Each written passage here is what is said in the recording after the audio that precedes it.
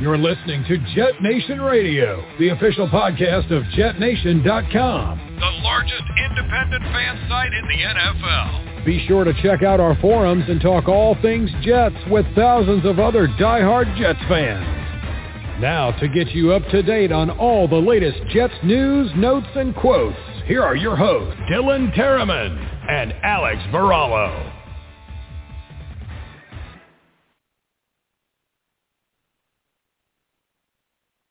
Good evening, ladies and gentlemen, and welcome back to another episode of Jet Nation Radio. This is your host, Alex Varallo, joined by my co-host, Dylan Terriman. Dylan, how are we doing tonight? Doing well. I mean, wish we could finally start talking about some wins here, but, you know, as they say, it is what it is, and we're here sitting at 3-10, eliminated from the playoffs officially, and maybe we can start turning to some draft talk. Yes. And a little nugget right there from Dylan. He's going to put together a little segment later on in the show, and we're going to get the conversation rolling because this is kind of what happens every year with, this Jets team. They punch their ticket for, into vacation mode. There is no postseason for us, and, we should be used to this by now. But, before we got live on the air, Dylan, you and I were just sharing a little bit of stories, and you had the opportunity to go to the game this weekend, and you got to stay at one of the suites, and, pretty interesting to hear your experience. Unfortunately, you couldn't get the Jets win to go with it, but it's always nice to, treat yourself and go to, live the high life, per se. And, everyone's got to experience something like that, even though, the Jets attempted to, poo-poo the Sunday, but at least, you had a good time and a good experience, seeing some new things. And, it's going to be a tough 4 weeks that we've got ahead of ourselves here. We've got a month left for these Jets, and right now I'd say that things are not looking up and up. A lot of struggles going on with the team, and we're going to jump into that tonight. We're going to, break it all down, do a little bit of a recap on the the Saints game. We're going to do a preview for the Miami game, and we're also going to be joined by a special guest. Our very own Green Bean is going to be coming onto the pod soon, should be calling in relatively soon, and we'll get him on, and we're going to partake in a little roundtable discussion, how we feel about the team. We're going to go over the game from this Sunday. And then we've got a couple hot topics that we're also going to get into as well. But before Green Bean comes on, Dylan, let's go ahead and let's review some of this stuff that we just jotted down from the transactions and injuries and things like that. Man, oh man, I have like 2 pages worth of updates here on injury news and different things like that. So right now, the good news is we're going to be getting both Michael Carters back. Trayvon Wesco is looking questionable. Kevin Coleman is questionable. He's possibly coming back for this game. Big bad news, Elijah Moore's on the injury reserve. We won't be seeing him for the rest of the season. Really, really unfortunate there. Looks like Tyler Kroft is going to be coming back. And Quinnen Williams, apparently his shoulder situation is not as bad as perceived. And he had mentioned that the Jets training staff has a plan for him, so he's going to try to grit it out for the rest of the season. That's really great. Hopefully he doesn't have any setbacks because, we are in a losing season, so I don't know if we really want to push one of our best players, but he wants to finish out the season, so we tip our cap to him. Some alarming news. Looks like Justin Hardy is on the COVID-19 list. And, Dylan, did I miss anybody there as far as the transactions? Is there anybody else that we should mention? Bryce Huff was among those expected to return to practice this week with the chance to play. And I believe Saleh held out some hope that Elijah Moore will return for the last game or 2 of the season, but as we've seen throughout the year with Saleh, he'll say something is day-to-day for 3 weeks, and then a player will end up on injured reserve. So that's kind of a wait and see right. with, fingers crossed that he will come back. Right. I did misspeak there. I do believe that they have hope that maybe he can play in the last 2 games of the season. So you're spot on there, Dylan. I'm looking at the phone lines here. It looks like we have a caller. This could possibly be our Green Bean. So let's see if this is him. Caller, you're live on Jet Nation Radio. Well, hello, guys. How are you? The man of the hour, Green Bean. What's happening, bud? You're joined with me and Dylan here. How's it going, my man? Oh, it's going great, man. I've been looking forward to getting the opportunity to talk with you guys for a while, since last time, and this is great. I'm just excited to be here, and hopefully we can focus on some of that good news I just heard you guys talking about instead of what we actually do on the field lately. Absolutely. Well, if you guys aren't aware, Green Bean is one of our Jet Nation members. He does a lot of great stuff on the YouTube scene. He gets some things going on his Instagram page as well. So everybody, please, if you haven't, started viewing his content, you have to get involved. Really, really great stuff. And he collaborates with some of the best guys on YouTube. I think you're going to be doing a show later tonight. Am I wrong? No, you're not wrong. Actually, right after this, we have the Talkin' Jets panel with Matt O'Leary and Ryan over at Jets Talk 24/7's YouTube channel. That's from 8 to 10. And then after that, we have the After Hours Jets Fest from 10:30 to midnight on my channel, Green Bean Jets Fan. So it starts now, but I'll be talking Jets for the next, what'll feel like 24 hours. That's what it's going to feel like to me, I think. Wow, if that isn't Die Hard, I don't know what is. And from all of us at Jet Nation, thank you for your service, sir. Yeah. Fellas, there's been a lot of discussion on all the social media platforms and a lot of mixed opinions and everything like that. I want to jump right into the conversation tonight. And my first question that I want to ask both of you is, how do you feel about the current state of this team as of we're approaching week 15 here? Dylan, I'll throw it your way. How do you feel about what's going on with the current Jets right now? Yeah, it's definitely frustrating. As you mentioned, I got to go to the game. I got to sit in a suite. So if anybody ever does get that experience or that chance to go, absolutely jump on it, because it was definitely an experience like no other. It's not like sitting in the normal stands. And it was definitely, something I'll remember forever. But, yeah, the play on the field needs to absolutely change. Zach Wilson was overthrowing people left and right, short hopping balls. And that's not exactly what you want to see at the end of his rookie season. It was okay in the first few games when he was still learning the offense and, getting his wings underneath him.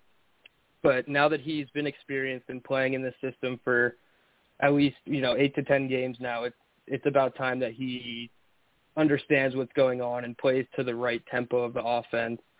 Defensively, it's frustrating. They had a better game. It doesn't quite look like it when they put up 30 points and let up a 45-yard quarterback run at the end of the game. But they did play pretty well despite the Saints, just running it down their throat. They were only averaging about 3 yards per carry the whole game. So it was an upswing game for them, but overall they have just been, kind of dumpster fire-ish at different points, whether it's the D-line at some points or the secondary, just slacking off. But it's not a great state of the franchise. But when you look at everything else, rookie head coach, rookie offensive play caller who hasn't been getting quite the credit he's been getting despite all the issues. He's really put together a great offense.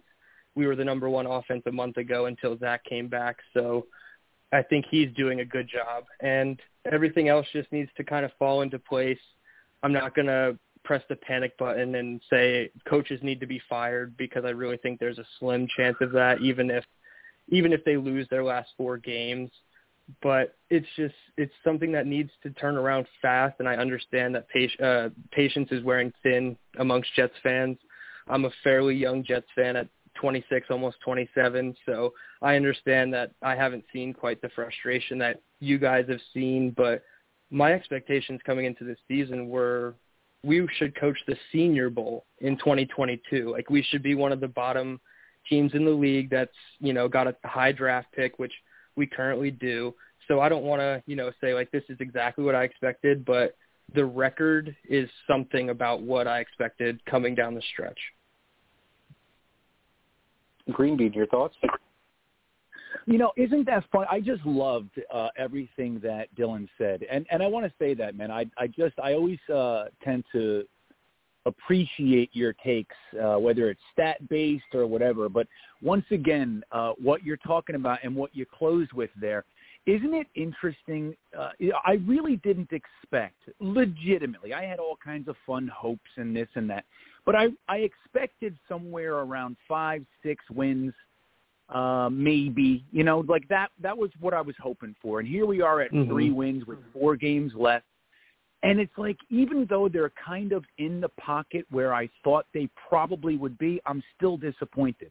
And I think that really boils down to what Dylan started with, which was Zach, even though he's a rookie and even though I support him and I like his attitude, I like his work ethic, I like his talent, I like his upside, I like his hair, all those things that I like about Zach, I still can't believe that when he takes the field that he's throwing balls into the dirt and just really having trouble with the easy stuff that LaFleur is doing a pretty good job opening up for him. And that, like, look, as much as I'm a constructive guy, I tend to lean Homer at times. I get made fun of often. And but even with that, it's like I look at him and I think, all right, man, come on now. If Zach was just playing a little bit better, I would feel pretty okay with most of the things. I don't like, some of the personnel decisions. I'm still a big Mims supporter. I'm a LaMichael Pirine guy over especially guys like Ty Johnson and Austin Walter, for goodness sakes. But, some of that stuff aside, I think that we're watching a team that is packed full of people who've never done this before. And that goes from Saleh to Ulbricht, to LaFleur, to Zach, and all through the team with our rookies and second-year guys. I mean, we're looking at a bunch of people that have just decided to get together and try to learn at the same time. And I think that's what we're witnessing. That all said, I really do have hope that we're going to split these last 4 games. I think we have a good shot of beating Miami, and that's because we're getting a lot of the guys that we had a lot of hope for earlier back, and that includes Bryce Huff and the Michael Carters. I mean, think about getting those guys back. These were the guys that we were kind of excited for, and I'm really happy to see them. So I'm still excited. I don't know how I pulled that off. I'm very disappointed. But I'm still very excited. I think that's some sort of illness I might have, but there I am. Well, that's good. Keep that optimism. We need a little bit more of it. It's not easy.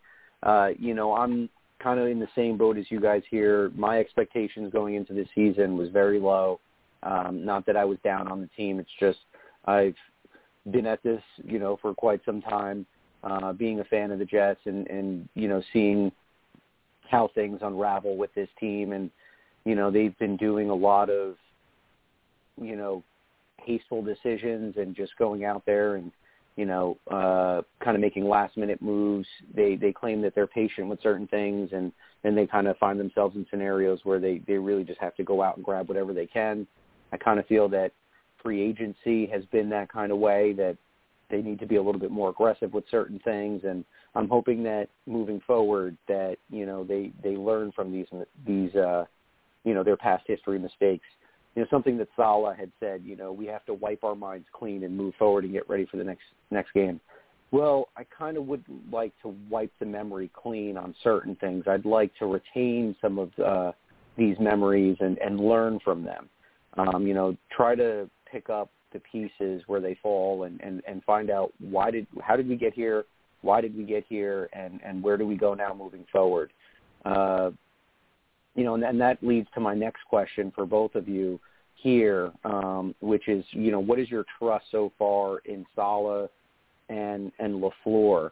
I can say right now that this is quite disappointing as far as the defense is concerned. I was anticipating a lot higher level of play from the defense and more of a struggling offense like we've seen in the past, and it's kind of been up and down. I think in the beginning of the season we were seeing some good defensive things, and, as certain players, we lost players here and there throughout, the weeks, and, you can clearly see that the guys that have come in to fill these giant, voids that we have at safety and linebacker and, at the edge position, really, you're just crazy how things have unraveled the way that they have. The Jets struggled against the run. We were able to get to the quarterback a few times this week, but, there are times in which, our guys are not getting any push up front. So there's a lot of work that needs to be done, and I haven't given up all faith in Robert Saleh and Mike LaFleur, but I think it's perfectly fine to question some of the things that they're doing, some of the game plans that they're doing, and I also have to realize that they're working with personnel, that they weren't anticipating probably ever to see the field. There were times where I was looking at the field and saying, wow, DJ Montgomery, what number on the depth chart is that guy? 6, 7, who knows? Ty Johnson and Walter. These guys were number 4, number 5 running backs on the depth chart, practice squad guys, in the starting lineup. It's kind of like your head does a little bit of a 360 there. How did we get here? But this is where we are, and I do understand it's a process. It's going to take a little bit more time to develop. Green Bean, as you had mentioned, I was anticipating a lot more Perine over the last couple of weeks. I think they were forced to play him this past week, and I was expecting big things from Denzel Mims. I don't know if it's ego or stubbornness coming from LaFleur, but it's pretty clear, that they're not a Mims fan. That's the only perception that I can get from it. And, we know that he had those 2 bonehead penalties, but Saleh says it wasn't disciplinary, for him being benched. I just don't believe that. Yeah. Right. The writing's on the wall here. So go ahead, fellas. Why don't you guys, Dylan, why don't you start and just, briefly let us and the fans know, do you still have trust in Saleh and LaFleur at this point? Yeah, I absolutely do have trust in them. Now, that doesn't mean to say that I think they're going to fulfill on their promise that they made day one in their introductory press conferences and lead us to multiple championships or what have you. But I think in terms of the rebuild process compared to recent history, you can tell that this is a different approach. You can just tell with the organizational structure of Joe Douglas and Saleh working together than reporting to Woody Johnson. And that's always been one of the things that I said should change in the structure of the Jets, where the coach would report to Woody and then Maccagnan would report to Woody, and everything was always, kind of one person was left in the dark in the discussion. So I have faith that they'll get it together as far as Joe Douglas, Robert Saleh, as far as putting a team together. They were my coach one coming in. Like, if I had to rank them during the process of finding a head coach, I put them at number 1 on my list.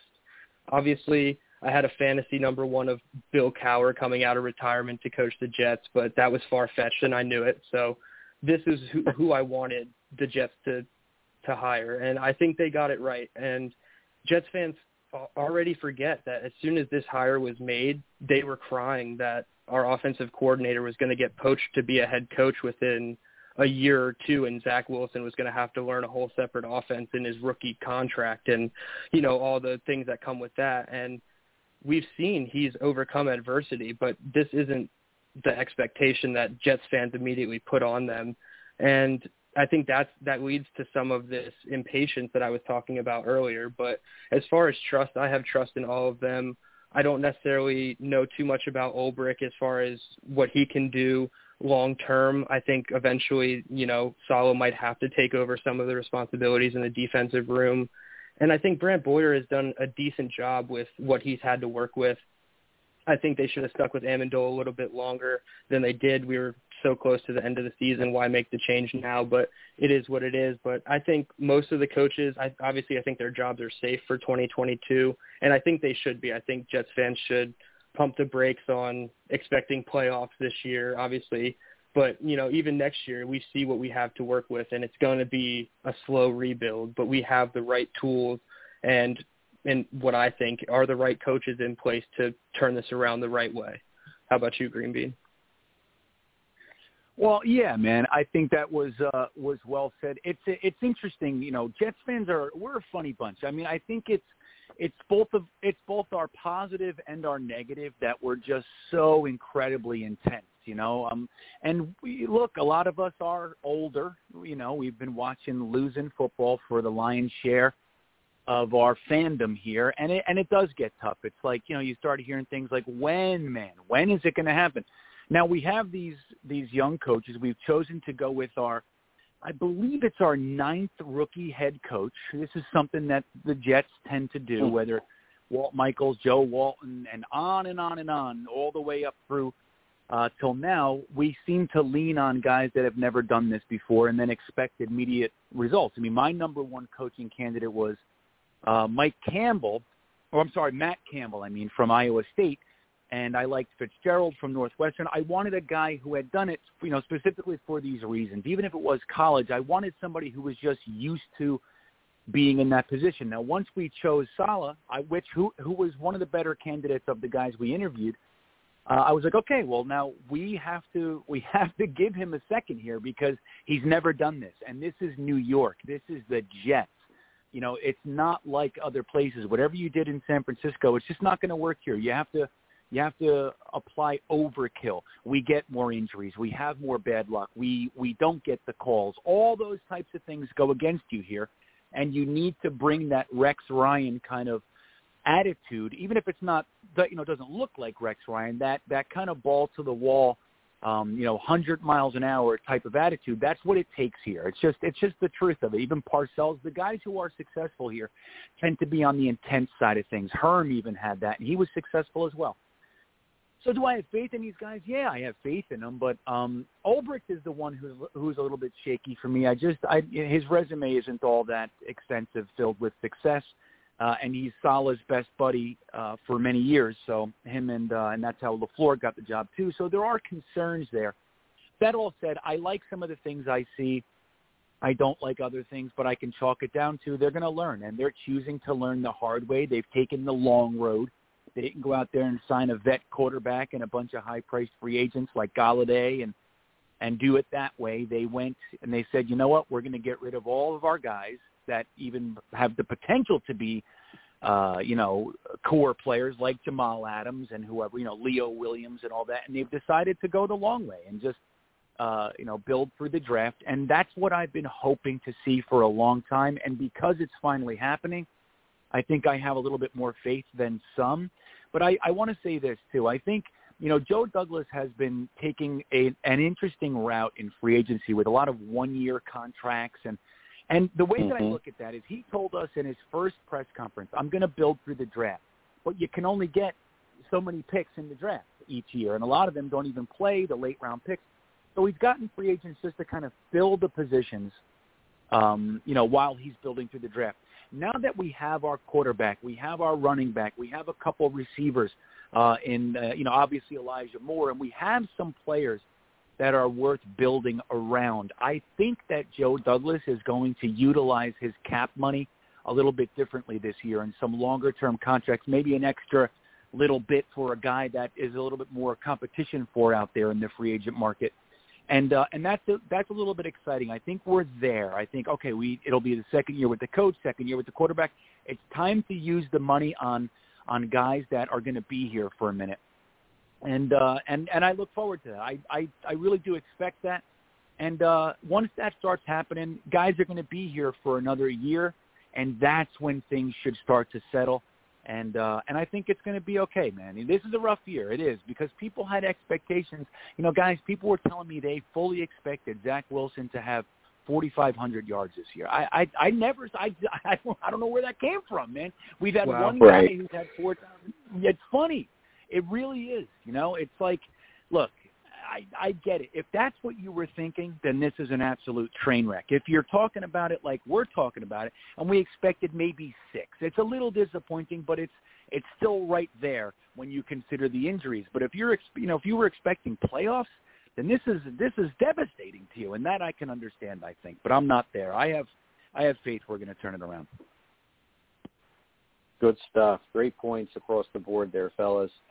All right, so unfortunately, part of the show here is we have to drag ourselves through the mud, and we're going to do a little recap here on the Saints game, and just we'll each have our opportunities to shoot it straight, how we saw it, things that we like, things that we didn't like, things that we feel that need to be improved moving forward. So I'll start it off here. The Jets lose 30-9, and it was quite an interesting game. The Jets were in arm's reach for all the way up until the fourth quarter, only being down by I think it was 13-6 going into the fourth quarter. So we were down by a touchdown.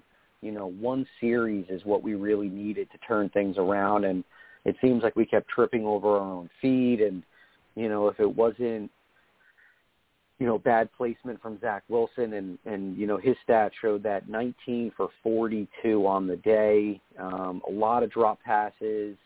Ty Johnson probably, is probably the most talked about out of everybody, labeled for 3. I'm not sure, 2 of those catches for sure. One of them I kind of felt was behind him on his back hip as he was coming across the middle.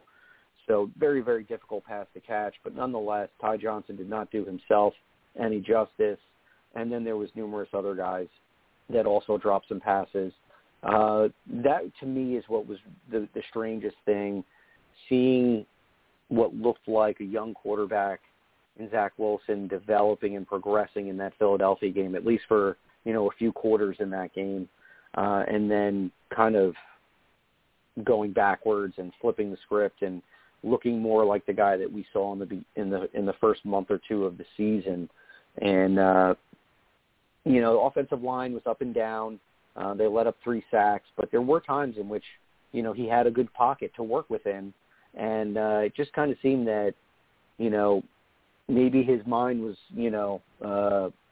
a little erratic, and he was having a hard time making decisions. He seemed hesitant. We saw some play where he didn't grip the ball well, and it kind of slipped out of his hands. A lot of, rookie tendencies, I guess you can chalk that up to. And, one thing that I've continued to see with these losses, and, this is what really, really is alarming to me, is the Jets weren't in a situation to where they were down by 2 or 3 scores, at any given point in time. And they just negated the run yet again. With our running backs here, it was only LaMichael Pirine and Ty Johnson with 13 carries on the day. That is just not going to cut it. And you could see that New Orleans had a quarterback with a bum finger that only completed 1 pass that was at 10 yards. That was his longest pass of the day. We could see that, he was kind of wiggling his hand and he was having a hard time holding that football, and the Jets could not capitalize on this. They ran the ball 44 times against us for 203 yards and 3 scores. Completely different blueprint that was put together by the Saints compared to the Jets. So, the Jets really, really need to start learning from, how other teams figure out ways to win games when, there was injuries, there's COVID. I mean, there was a lot of things going on with the Saints side as well, and Jets could not capitalize on this. And the Saints were coming in with a 5-game losing streak, but, the generous Jets, threw them a bone there. Really, really crazy stuff. The only thing that I could say is probably the improvement from this game is maybe we found a kicker in Pinheiro, who was 3 for 3 on the day. Special teams is probably, out of all 3 phases, was the best. Berrios looked pretty good in the return game. I know his numbers are pretty good, and he's one of the top guys in the NFL in the return game, so he's trying to get himself to the first Pro Bowl. If you want to, go vote for Braxton Berrios and help him fulfill his dream. And then lastly, Braden Mann I think he hit a moon rock for about 60 yards in that game. We haven't really seen much from him, but good to see that, he's back to full strength. Dylan, I'm going to throw the ball to your court. How did you perceive this game, being that you were in the element? Yeah, like you said, it was definitely a regression compared to the Philadelphia game last week for Zach Wilson. It was his first game under 50% completion percentage. It was 45.2. An analytics site I follow takes away spikes and throwaways, and they had him at 47.5 with an expected completion percentage of 68.5. So that's a negative 21% completion percentage over expected, which not only was dead last for his whole season, but it was dead last in the entire NFL last week. So I just tweeted it out, a picture of the efficiency chart of quarterbacks this week. You can go check it out at D. Terman. I sent it in our group chat as well, and Zach Wilson is by far the least efficient passer on the season when it comes to completion percentage over expected and expected points added. I know that's a lot of analytic terms there, but he did have a lot of overthrows and short hop throws like we talked about. The receivers didn't help him out with the drops. Ty Johnson having 3 himself. I think there were 6 or 7 total in the game, which even if you take all those throws out completely, it was still a 55% completion percentage day for him. Denzel Mims, 1 target, 2 penalties, only 22 snaps, 1 snap in the second half, according to Rich Cimini. You mentioned it, Saleh didn't bench him for disciplinary reasons, but that's kind of some BS. It cost the Jets. They had a chance to go down for 7, and it turned into a long field goal attempt at the end of the half, converted by Pinheiro, like you said, 3 for 3. Berrios was our leading receiver, which isn't surprising given all the targets that were down for Zach Wilson, his favorite being Corey Davis and Elijah Moore. So Berrios had 6 for 52. Montgomery had 3 for 36, elevated off to playing 39 snaps, which was quite a lot for him. Run game, sad, 17 for 78. They had a good average, but like I said, Zach Wilson being the leading rusher with 33 yards is not going to get it done. 0 for 3 in the red zone, 3 for 14 on third down. And I went back to when Zach came back onto the field against Houston and went the last 3 games and saw their third down percentage. And I didn't check their rank in the league, but it's got to be 30th to 32nd, because against Houston, they were 2 for 13 on third down. Against Philadelphia, they were 3 for 9 on third down. And this past Sunday, 3 for 14 on third down. That's a combined 8 for 36 on third down the last 3 weeks, which includes a win. So 22% is not going to get it done by any stretch. Rob Saleh went into a lot of things about Zach Wilson's play. The 3 things he said he needs to work on are his tempo, which is his footwork coming in and out of his drops, his eyes, which are working through progressions and reading 1, 2, 3 in the offense, and overanalyzing what he's seeing. And he said that's easy to do when you're trying to determine a lot of things as far as coverage, pre-snap indicators. And it's understandable given that he's a rookie. But like I said, after 10 games in the NFL, you should be able to run your offense at some sort of efficiency. Mike White has almost 1,000 yards in this offense, and Josh Johnson and Joe Flacco threw 300-plus yards in limited action. So it's not hard to generate yards in this offense. He's just not doing it. And then on the defense, 203 yards rushing, 3 touchdowns. Obviously, the big one was the Taysom Hill touchdown, which even if you take out those numbers are still bad. I thought Rankins played good against his former team. I thought Echols looked solid tackling early on. I think it was a screen or a swing pass to Kamara that he, slipped in between the offensive linemen and made a real nice wrap tackle on him.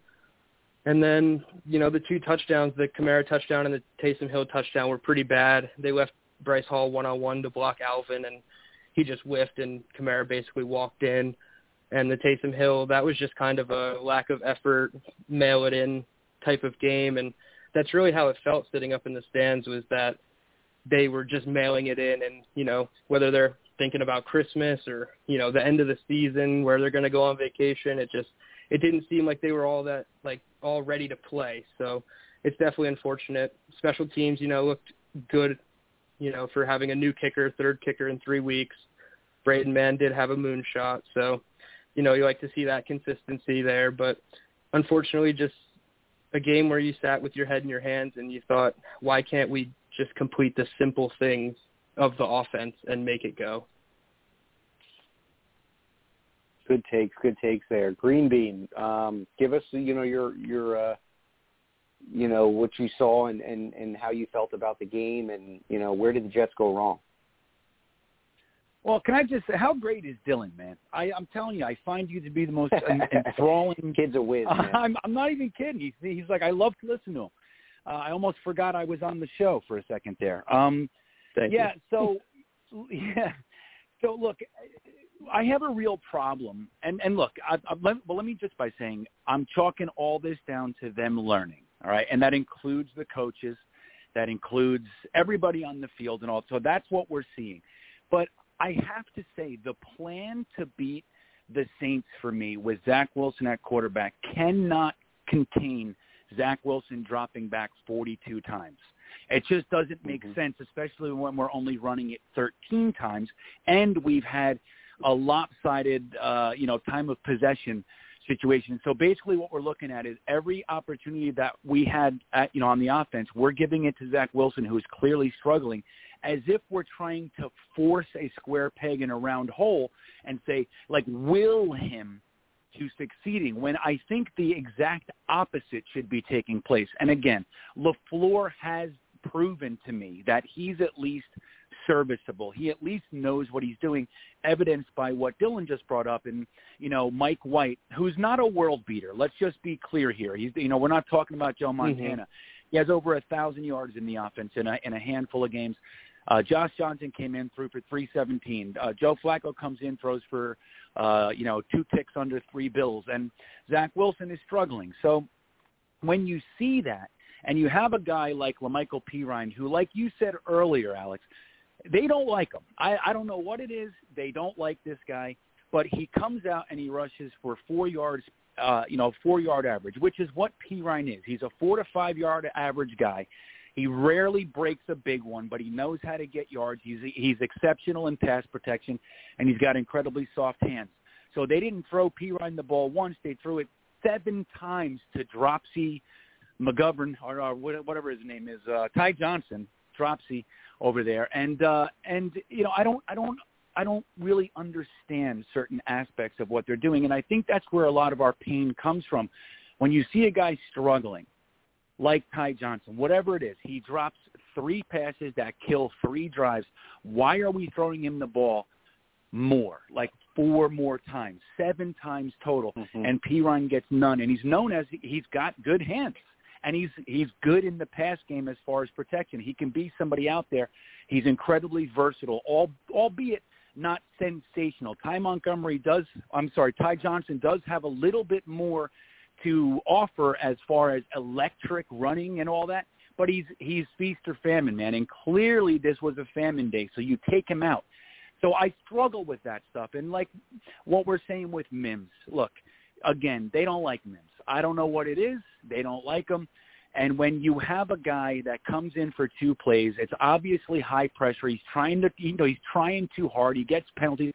Keep him in the game. You think anything is getting accomplished by putting DJ Montgomery out there? Just keep him out there. Let him work through his mistakes. He's 6'3". Zach Wilson can absolutely utilize a guy that knows how to catch passes that are thrown, 4 feet too high. Denzel Mims knows how to do that. Let him work through his mistakes. But every time he makes a mistake, they pull him. They give him a handful of little a play here or there, 3 plays, he makes a mistake, and he sits on the bench the rest of the game, and it's really disheartening. And this is the stuff, again, when I say I trust the staff and all that, it doesn't mean I like everything they're doing. And I think this game can really be encapsulated, can be summed up by what the announcer said. Now, Dylan, you were there at the game, so maybe you didn't hear this, but there was a point when the announcer said, this is an interesting situation. The Jets are down 1 score, but it feels like the game is over. And the other guy goes, it does. It really does. And that's like, it felt dead. It was like we are down 1 score for most of – right? It's incredible. And that's because I feel like we're not we're not really handling the Zach Wilson issues properly. And that, to me, is really an indicator of coaches that don't necessarily know how to do it yet. We have rookie guys trying to develop a rookie guy, and nobody's ever developed a rookie guy before.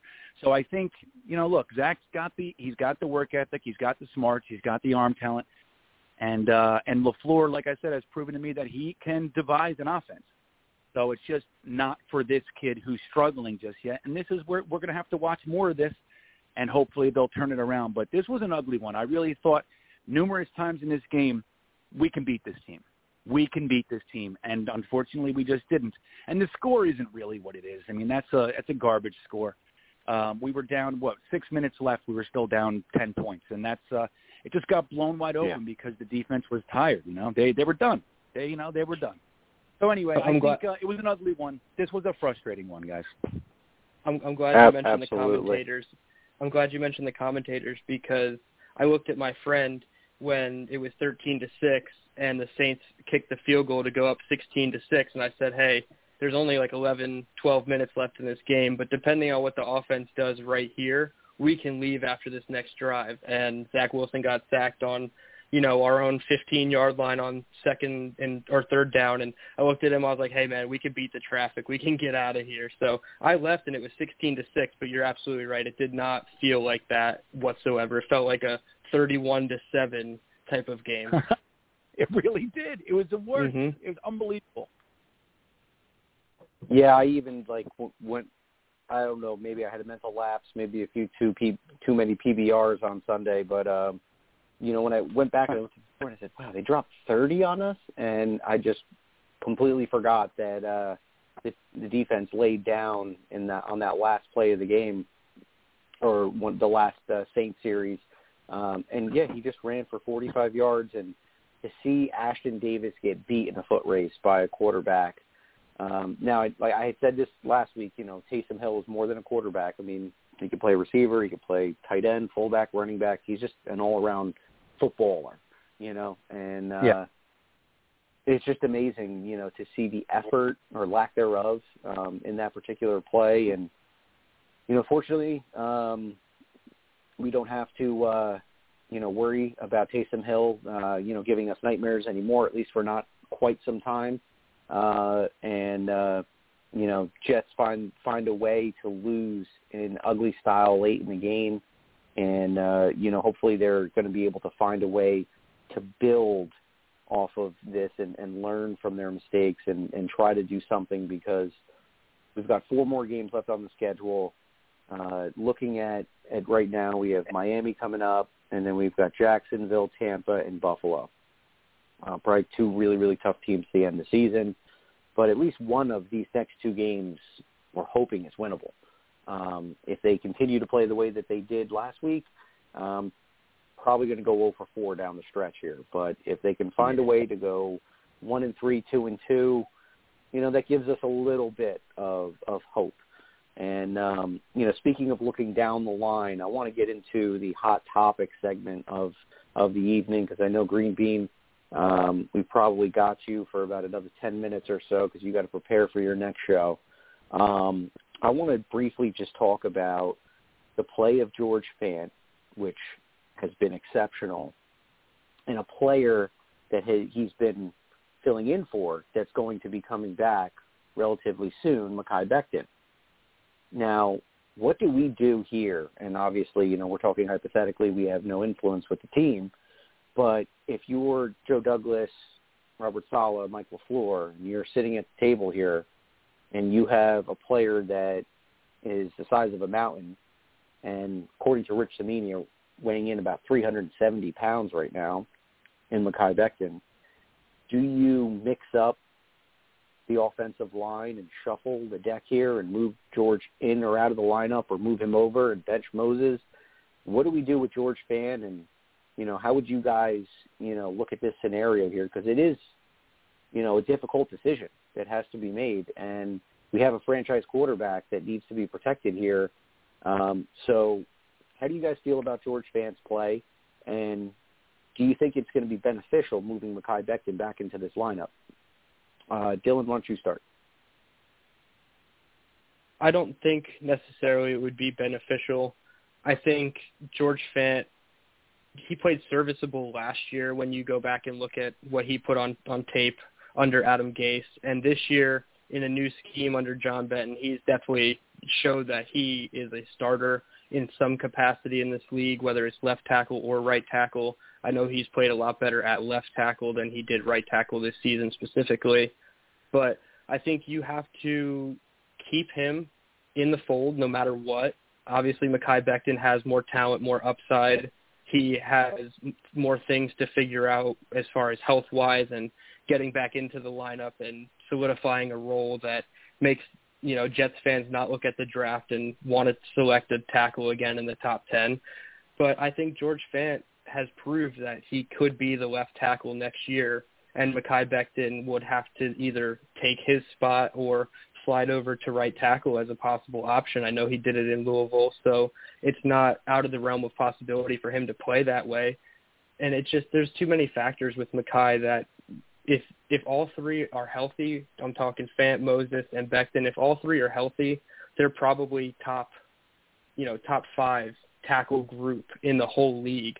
Obviously, you can only play 2 at a time, and the Jets are going to have to, pick and choose who those best 2 are. And right now, Mekhi Becton, with those reports from Samini that you just said, I don't think there's even a point to bring him back this season. He's not going to be in playing shape at that rate unless he goes into some, extreme workout mode and loses about 15 pounds down to 355 to be able to play.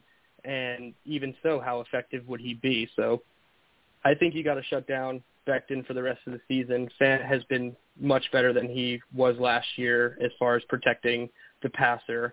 I know, it didn't look that great against New Orleans, but they have another good test coming up against Miami. And I think if he proves down the stretch that he's not a liability, which coming into the offseason we were saying, hey, should we keep the cap savings on Fant that were around $9 million? They can still do the same this year if Becton comes back healthy and proves that it's his job. So, it's a piece, a trade piece potentially, even if they go into the season with all 3 of them and they're all healthy, all playing well, you could potentially deal Fant. So I think you have to keep him, and for right now, keep starting him probably through the rest of this season. Greenbean, your thoughts on the Fant-Becton situation?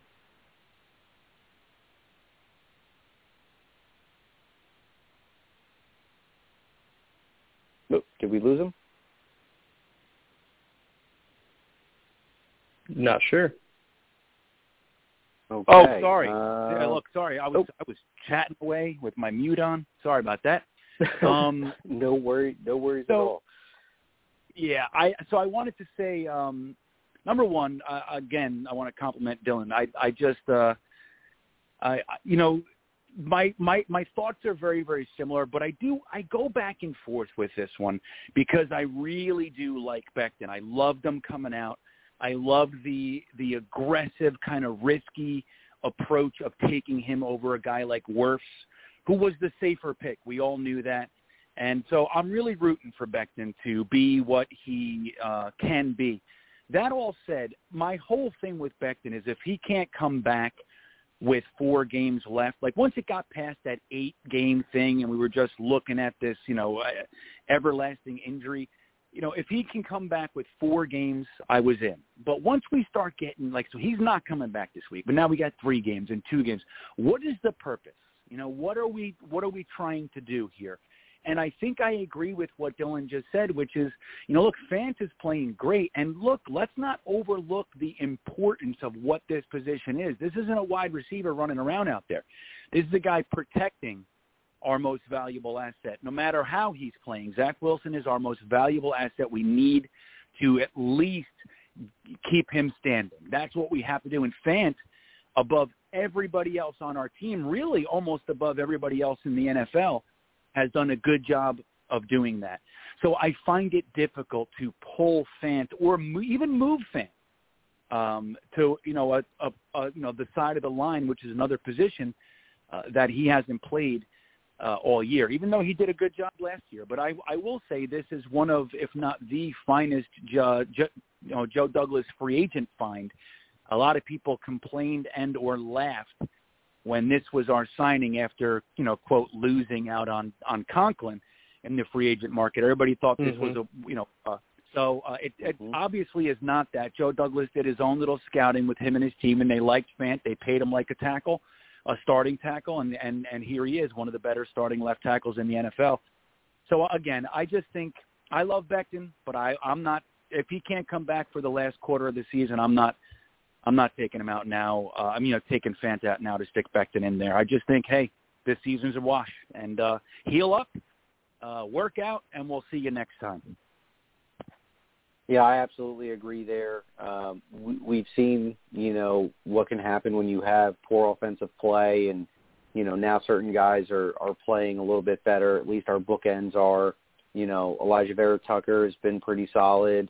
McGovern, I think, is up and down, mainly up from what I see. And it's really been that right guard position that has been inconsistent. And we, the guy that we just brought in, help me out here, guys, Tardif. We'll call him LDT, yeah, LDT. Dr. Blocker. That's it. So we got LTD and GVR. We got all these acronyms that we're throwing out there at right guard. That's definitely, I think, something that the Jets need to pencil in as a high priority for next year to build some more consistency. And, mixing up the lineup or the offensive line at this point, could be detrimental not only for the chemistry, but it could also, put our guy, Zach Wilson, under duress, and that's the last thing that we need. He's going through enough rookie struggles as is. The last thing that we need to do is, reduce his confidence even further. Okay, so, just saw your message there. Dylan, and we're just under 10 minutes here. Green Bean, I don't know how much more time we have with you tonight. But, yeah, Dylan, if you want to do a little Miami talk before Green Bean goes, I think that's a good idea. And sure. Then we can, after Green Bean signs off, we'll go into your Dylan's top 8 draft watch. So we got a little draft talk that's going to be going down later tonight in the show.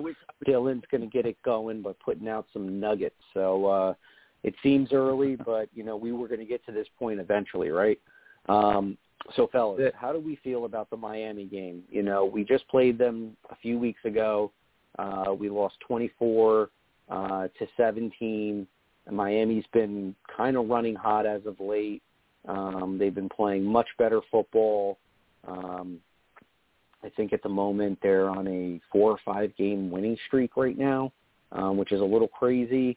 So we're going up against a hot Miami team. The last time that we played them, we seemed a little bit more balanced. Green Bean, why don't you go ahead since, your time's limited, and how do you feel about this upcoming matchup for this weekend? Well, let's see. Last game, I really thought we had a chance to win that one, and that was one of the more disappointing games for me.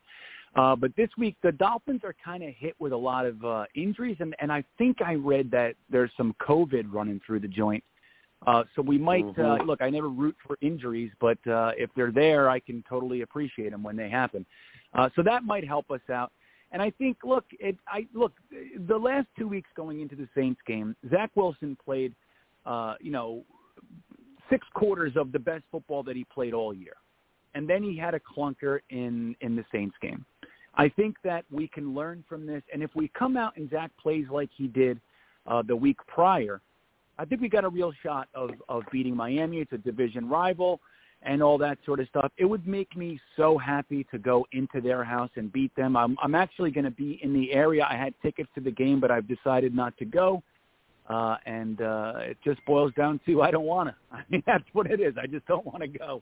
So I think that, let me say this. I think we're going to win, dude. And this is where I get laughed at. You guys are seeing it now. Here we go. I think we're going to go into Miami, and Zach's going to play really well, and we're going to win this game because of the likes of Michael Carter, the likes of Michael Carter II, the likes of Bryce Huff. I think getting this influx of really young talent, and even Tyler Kroft, I think he's questionable, but he looks like he might play. I think that influx of those guys is going to be a boost, and we're going to see just how much we've been missing them, and that's gonna push us over the top, and we're going to beat them in their own house. That's how I see it, fellas.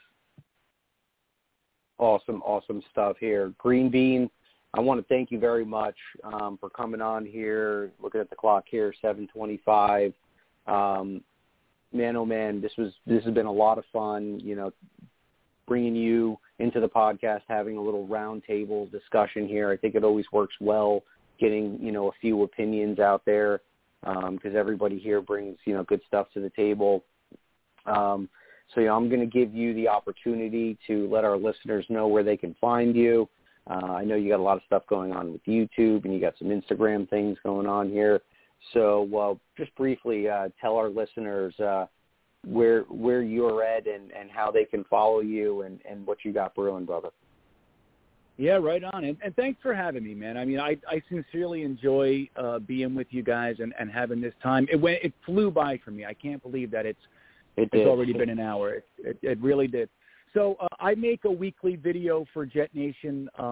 It's usually released around Thursday or Friday, and that's on our YouTube page, right on Jet Nation's YouTube. And I also do a live stream watch party live reaction for each game on Jet Nation's YouTube page as well. So if you go over to Jet Nation's YouTube and subscribe there and hit the little bell, you'll be reminded whenever we go live or the videos are released there. And like I said, I do 2 a week for Jet Nation. You can also find me on my own channel, Green Bean Jets Fan on YouTube, and I have 2 live streams and myriad videos. I mean, sometimes it's 5 videos, sometimes it's 2, but I'm always releasing new content there. And then you can follow me on my Instagram, Green Bean the Jets Fan, and Twitter, Green Bean the Jets Fan. So I'd love to have you jump in and rough it up with me over there. Anybody who's interested, I'm always into chatting with you guys.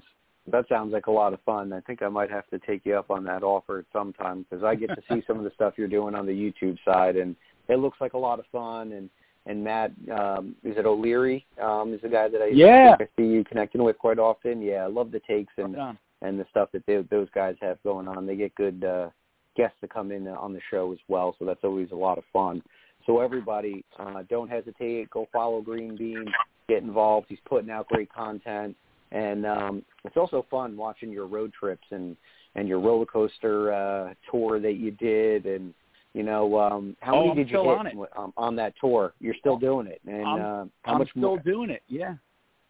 We're in Orlando now. How many have you gone on? Okay. I'm sorry, I keep cutting you off there. But we made it on just over 200. Wait a minute. Sorry. Yeah, okay, I'm not on mute. I thought I was on mute. So, yeah, we made it over 200 coasters so far. We're in Orlando. We just hit the new Velocicoaster at Universal Islands of Adventure. We hit SeaWorld the day before, and we're heading down. We're going to head into Texas after the holidays and go to Six Flags Fiesta, Texas, and SeaWorld San Antonio. But then we're heading to California. So, yeah, man, I forgot about that one. You can find me and all that stuff on YouTube as well at Full Time Coaster Tour. I'm actually editing my Cedar Point video right before I was on, so I'll be done with that probably tomorrow. And yeah, man, that's a blast, dude. Just driving around, taking my kids on every coaster in the country. I only have 500 more, guys. That's all I got to do. Holy smokes! That's awesome, man. That's only 500. That's great, man. Well, I hope you get it. And I'm reading about you in a Guinness World Book of Records one day on someone that's been on the most roller coasters in the world. Green Bean, this has been fun. Thank you so much for coming on. We really appreciate it, man. And go get ready for your next shows and maybe get a Red Bull or coffee. Keep that energy rolling. Right. All right. Well, thanks, guys. I love being here, and I appreciate it. You guys have a good night. You too. All right, brother. Go Jets. Take care.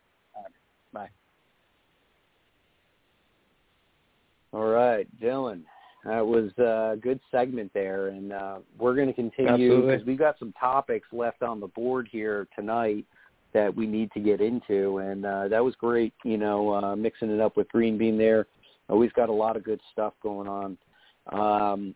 So, Dylan, I did write down one of the hot topics about C.J. Mosley.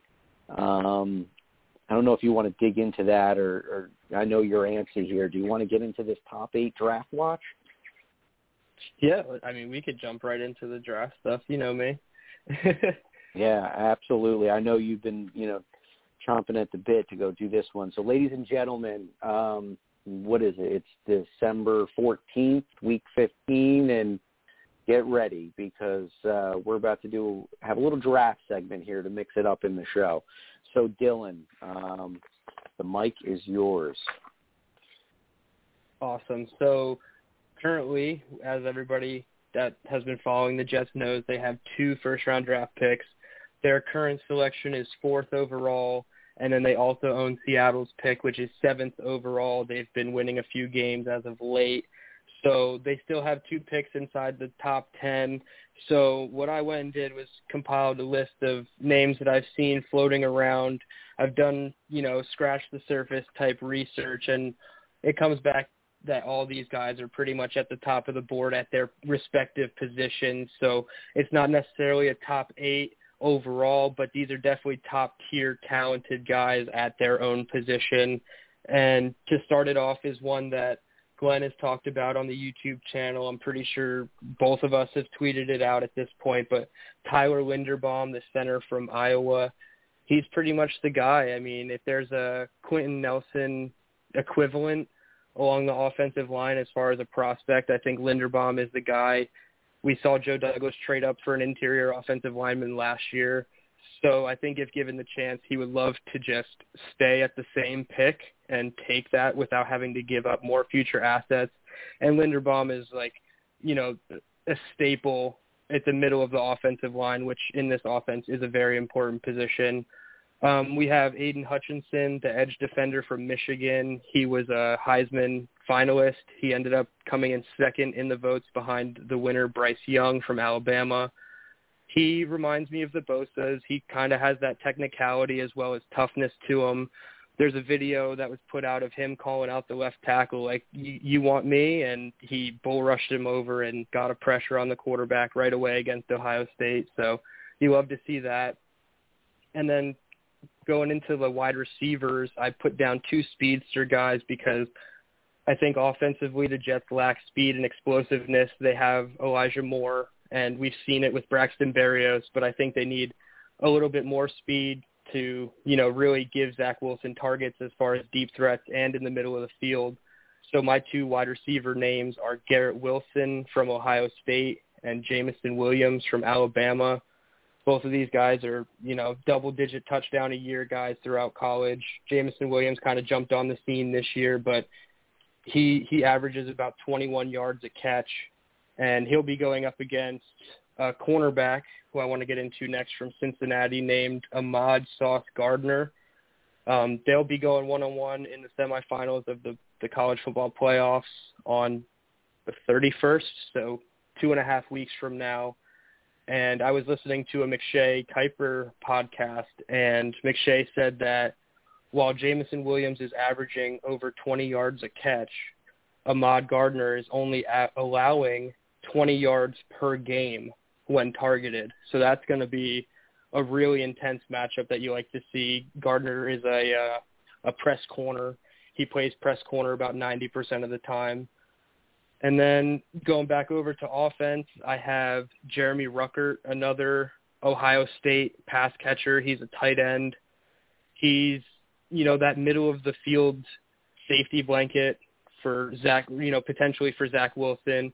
And I think he would be an immediate tight end 1 over Griffin, Croft, Wesco, the guys that we've trotted out there recently. So keep your eye on Ruckert. Evan Neal, the offensive tackle from Alabama. He has experience at guard in 2019. He played right tackle in 2020, and now this year he's been playing left tackle, and he's done a phenomenal job. And I think going back to the offensive tackle talk just before, while I don't necessarily think tackle is an immediate need for the Jets until they figure out the Mekhi Becton situation and the Morgan Moses situation because he's still on a 1-year deal, I think Evan Neal should always be in the cards. And then my last name is a defender from Utah. He would just bring a ton of speed to the middle of the defense. I know Mosley has a contract situation that they're going to have to handle, whether they keep him and accept the money or try to restructure. And I also like that Quincy Williams has been playing, better, not as consistent, but better of late. So the name that I have to add to that group would be Devin Lloyd from Utah. He would obviously, he would add the speed. He had a pick six in the Pac-12 championship game, which, he jumped the route really nice. He had, real soft hands, and he was named the Pac-12 Defensive Player of the Year. So, he has that consistent season-long pedigree to really, play at a high level like we've seen Mosley do with his double-digit tackle performances week in and week out. So those are my 8 guys. I think they're all going to end up close to the top of my positional rankings when we get into it. But I just wanted to scratch the surface. We're officially eliminated from the playoffs at 3-10, so it's nice to give people a look at what could be potentially in the future. And last year they picked a lot of guys that I talked about a lot on Twitter and on this podcast. So who knows, you could see these names wearing green and white in, just 5 months from now. Absolutely. And I'll tell you this right now, if either Williams or Wilson, one of those receivers, becomes available and comes into the squad, it's going to be hard not to be excited about, what Zach Wilson and company can do. And as far as the other, few players that you had mentioned, these are some foundation pieces, securing, the center of our offensive line. That would be huge for the future. And, adding to the defensive line and getting another formidable body for pass rush. Clearly, we know that we need that. And then, of course, you kind of covered the other positions of need, cornerback, tight end, obviously. We thought that we were in good standings, with our tight end situation. Clearly we can see that there's a lot of improvement needed there. And then, the linebacker position, kind of been up and down all year. And, the only person that's really been great as of late is C.J. Mosley. I think he had like 17 tackles this past weekend. It's unfortunate that, some of these things don't equate to victories. But, nonetheless, all of these positions that you mentioned are, huge needs, for this roster and for them to build something that's going to be competitive down the line. So really like that. I tweeted out, I think I got everybody that you had mentioned out there. So it's official. You've started the conversation, and, the fire in our bellies for Draft Talk will probably continue to grow each week moving forward. So, Dylan, we've had one heck of a show here, and we're rolling just a little bit over an hour right now. I don't think that you and I have given our takes in regards to the Miami game, so let's do that, and we can wrap it up and call it a night here. So we're going up against Miami in their house. This was a game that I was supposed to be going to. But the way that everything has worked out with the family and, getting closer to that holiday, season, hotels and air flights and everything like that are just ridiculous. So, we'll not be doing the annual, family game down in Miami. Little upset, I'll be honest with you. I will use any excuse to get out of, 30 and 40 degree weather and snow and other things that New York is so lovely to bring to us here. Some of these mornings, I've been down in the teens, and it's just brutal to get up out of bed and to go into that. And just to go down to Florida just for a few days to see the family, go see a game, and, hang around in T-shirt and shorts just for, just a little bit, kind of gives you a little bit of it lets you hit the reset button before you come back into the great tundra that is New York during the wintertime. But, so we're going up against the Miami Dolphins, who are on a 5-game winning streak. They've been playing pretty well. From what I remember, the last game that we played against them, the Jets did not do very well against Gesicki, the tight end. They were having trouble with Myles Gaskin, who I believe is on one of the numerous players that has fallen onto the COVID-19 list. it's been crazy. I think Schefter just tweeted 75 players have tested positive over the last 2 days. So NFL is taking some hits right now. I think you had mentioned it to me earlier today that, the Jets are deciding to go completely virtual as far as their meetings. They're trying to get ahead of this whole thing right now. They've had a couple players over the last few weeks that have tested positive. So Jets are trying to stay as healthy as possible, not only physically, but, this pandemic is still a thing. Whether, we like it or not, it's still here. So Absolutely. The Jets are trying to do their best to be smart about this. So the Dolphins seem to have a lot of players that are not going to be eligible to play this weekend.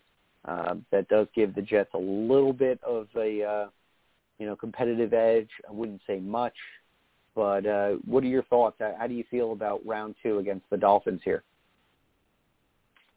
I'm definitely optimistic in some aspects.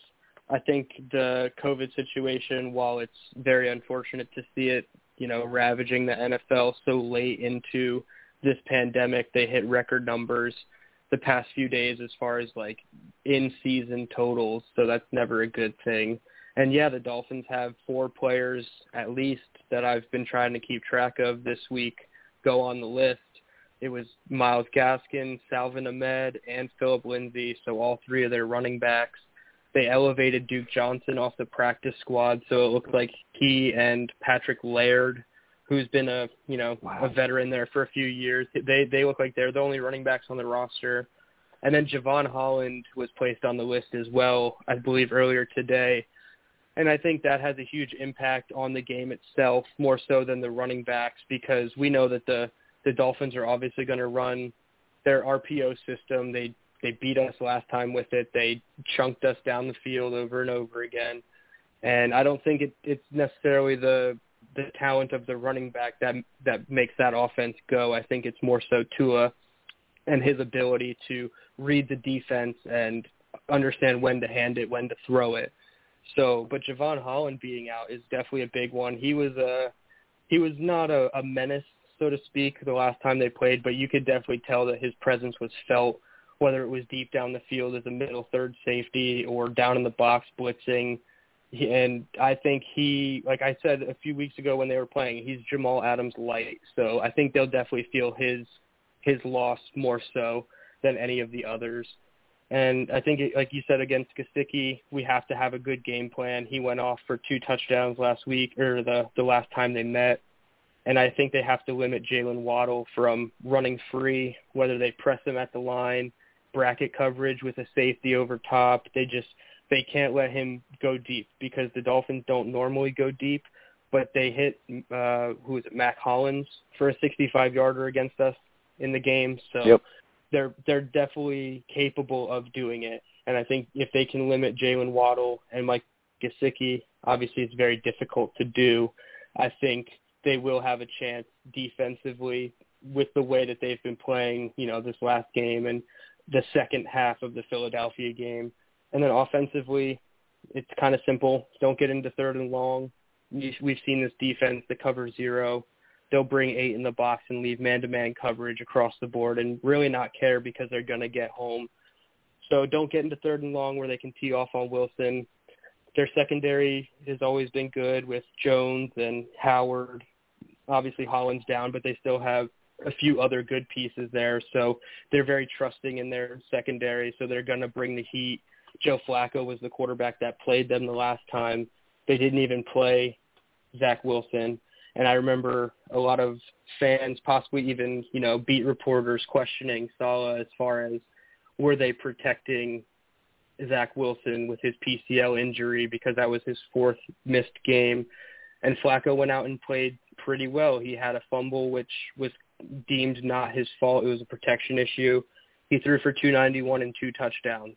I don't necessarily think Zach Wilson will have those exact stats. I think you should expect a slightly lesser day from Zach Wilson just based off what we've seen so far, but it's definitely a game that I'm optimistic about. And looking at the rest of the schedule, it's one of the 2 winnable games left on the schedule that the Jets need to at least look competitive in or, you really start to scratch your head.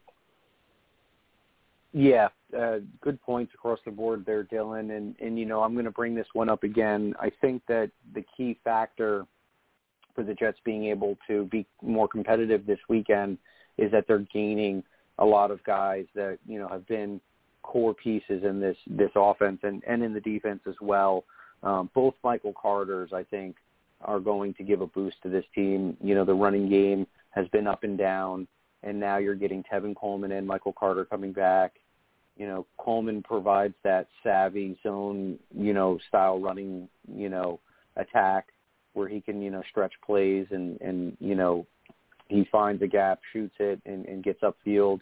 He's also probably the best, you know, receiver as far as the running backs are concerned.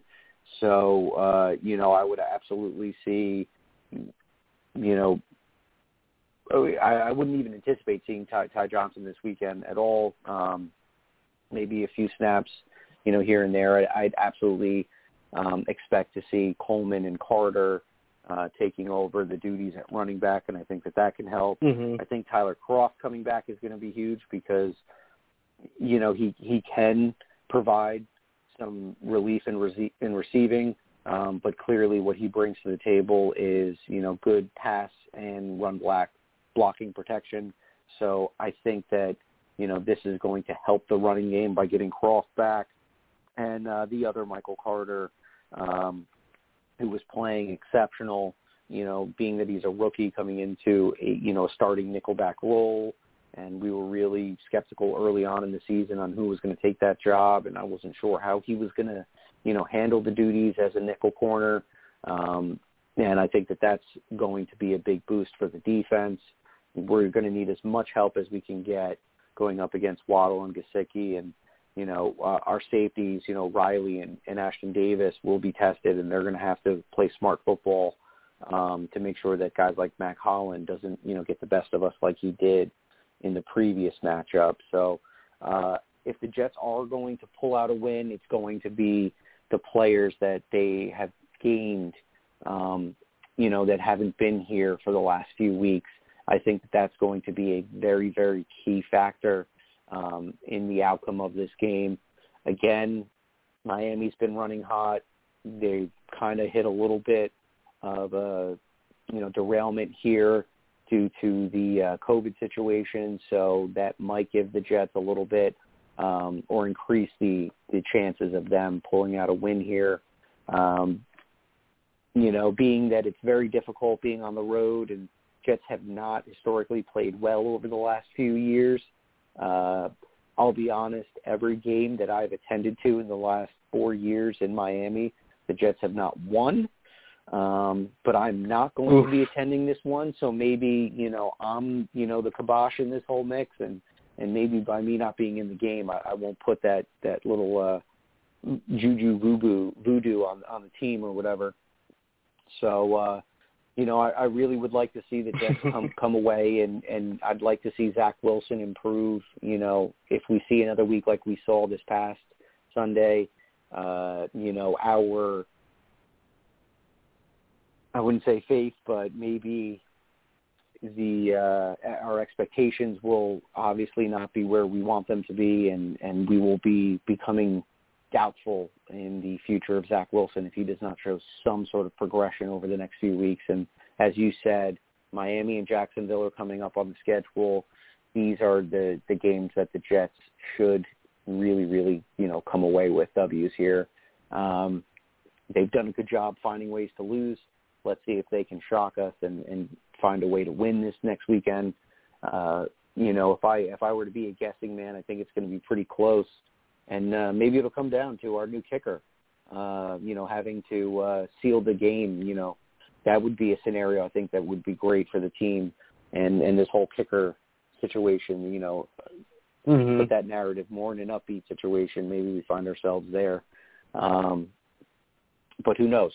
You know, we've got a few more days to get this whole thing figured out. Hopefully the Jets continue to stay healthy and, you know, this pandemic does not continue to hinder our team and other NFL teams, because we are so close to the end of the season. Really, really unfortunate to see this kind of stuff at this point. But, Dylan, I think this is a good time for us to wrap it up here. This was a really, really fun show. I'm glad Green Bean got to join us. We got to, Definitely. Get a lot of topics out there. And for everyone, please, this George Fant conversation is not over by any means. This is something that we're going to continue to talk about. And, it's interesting how we were talking about, like you said, he could be a good trade piece.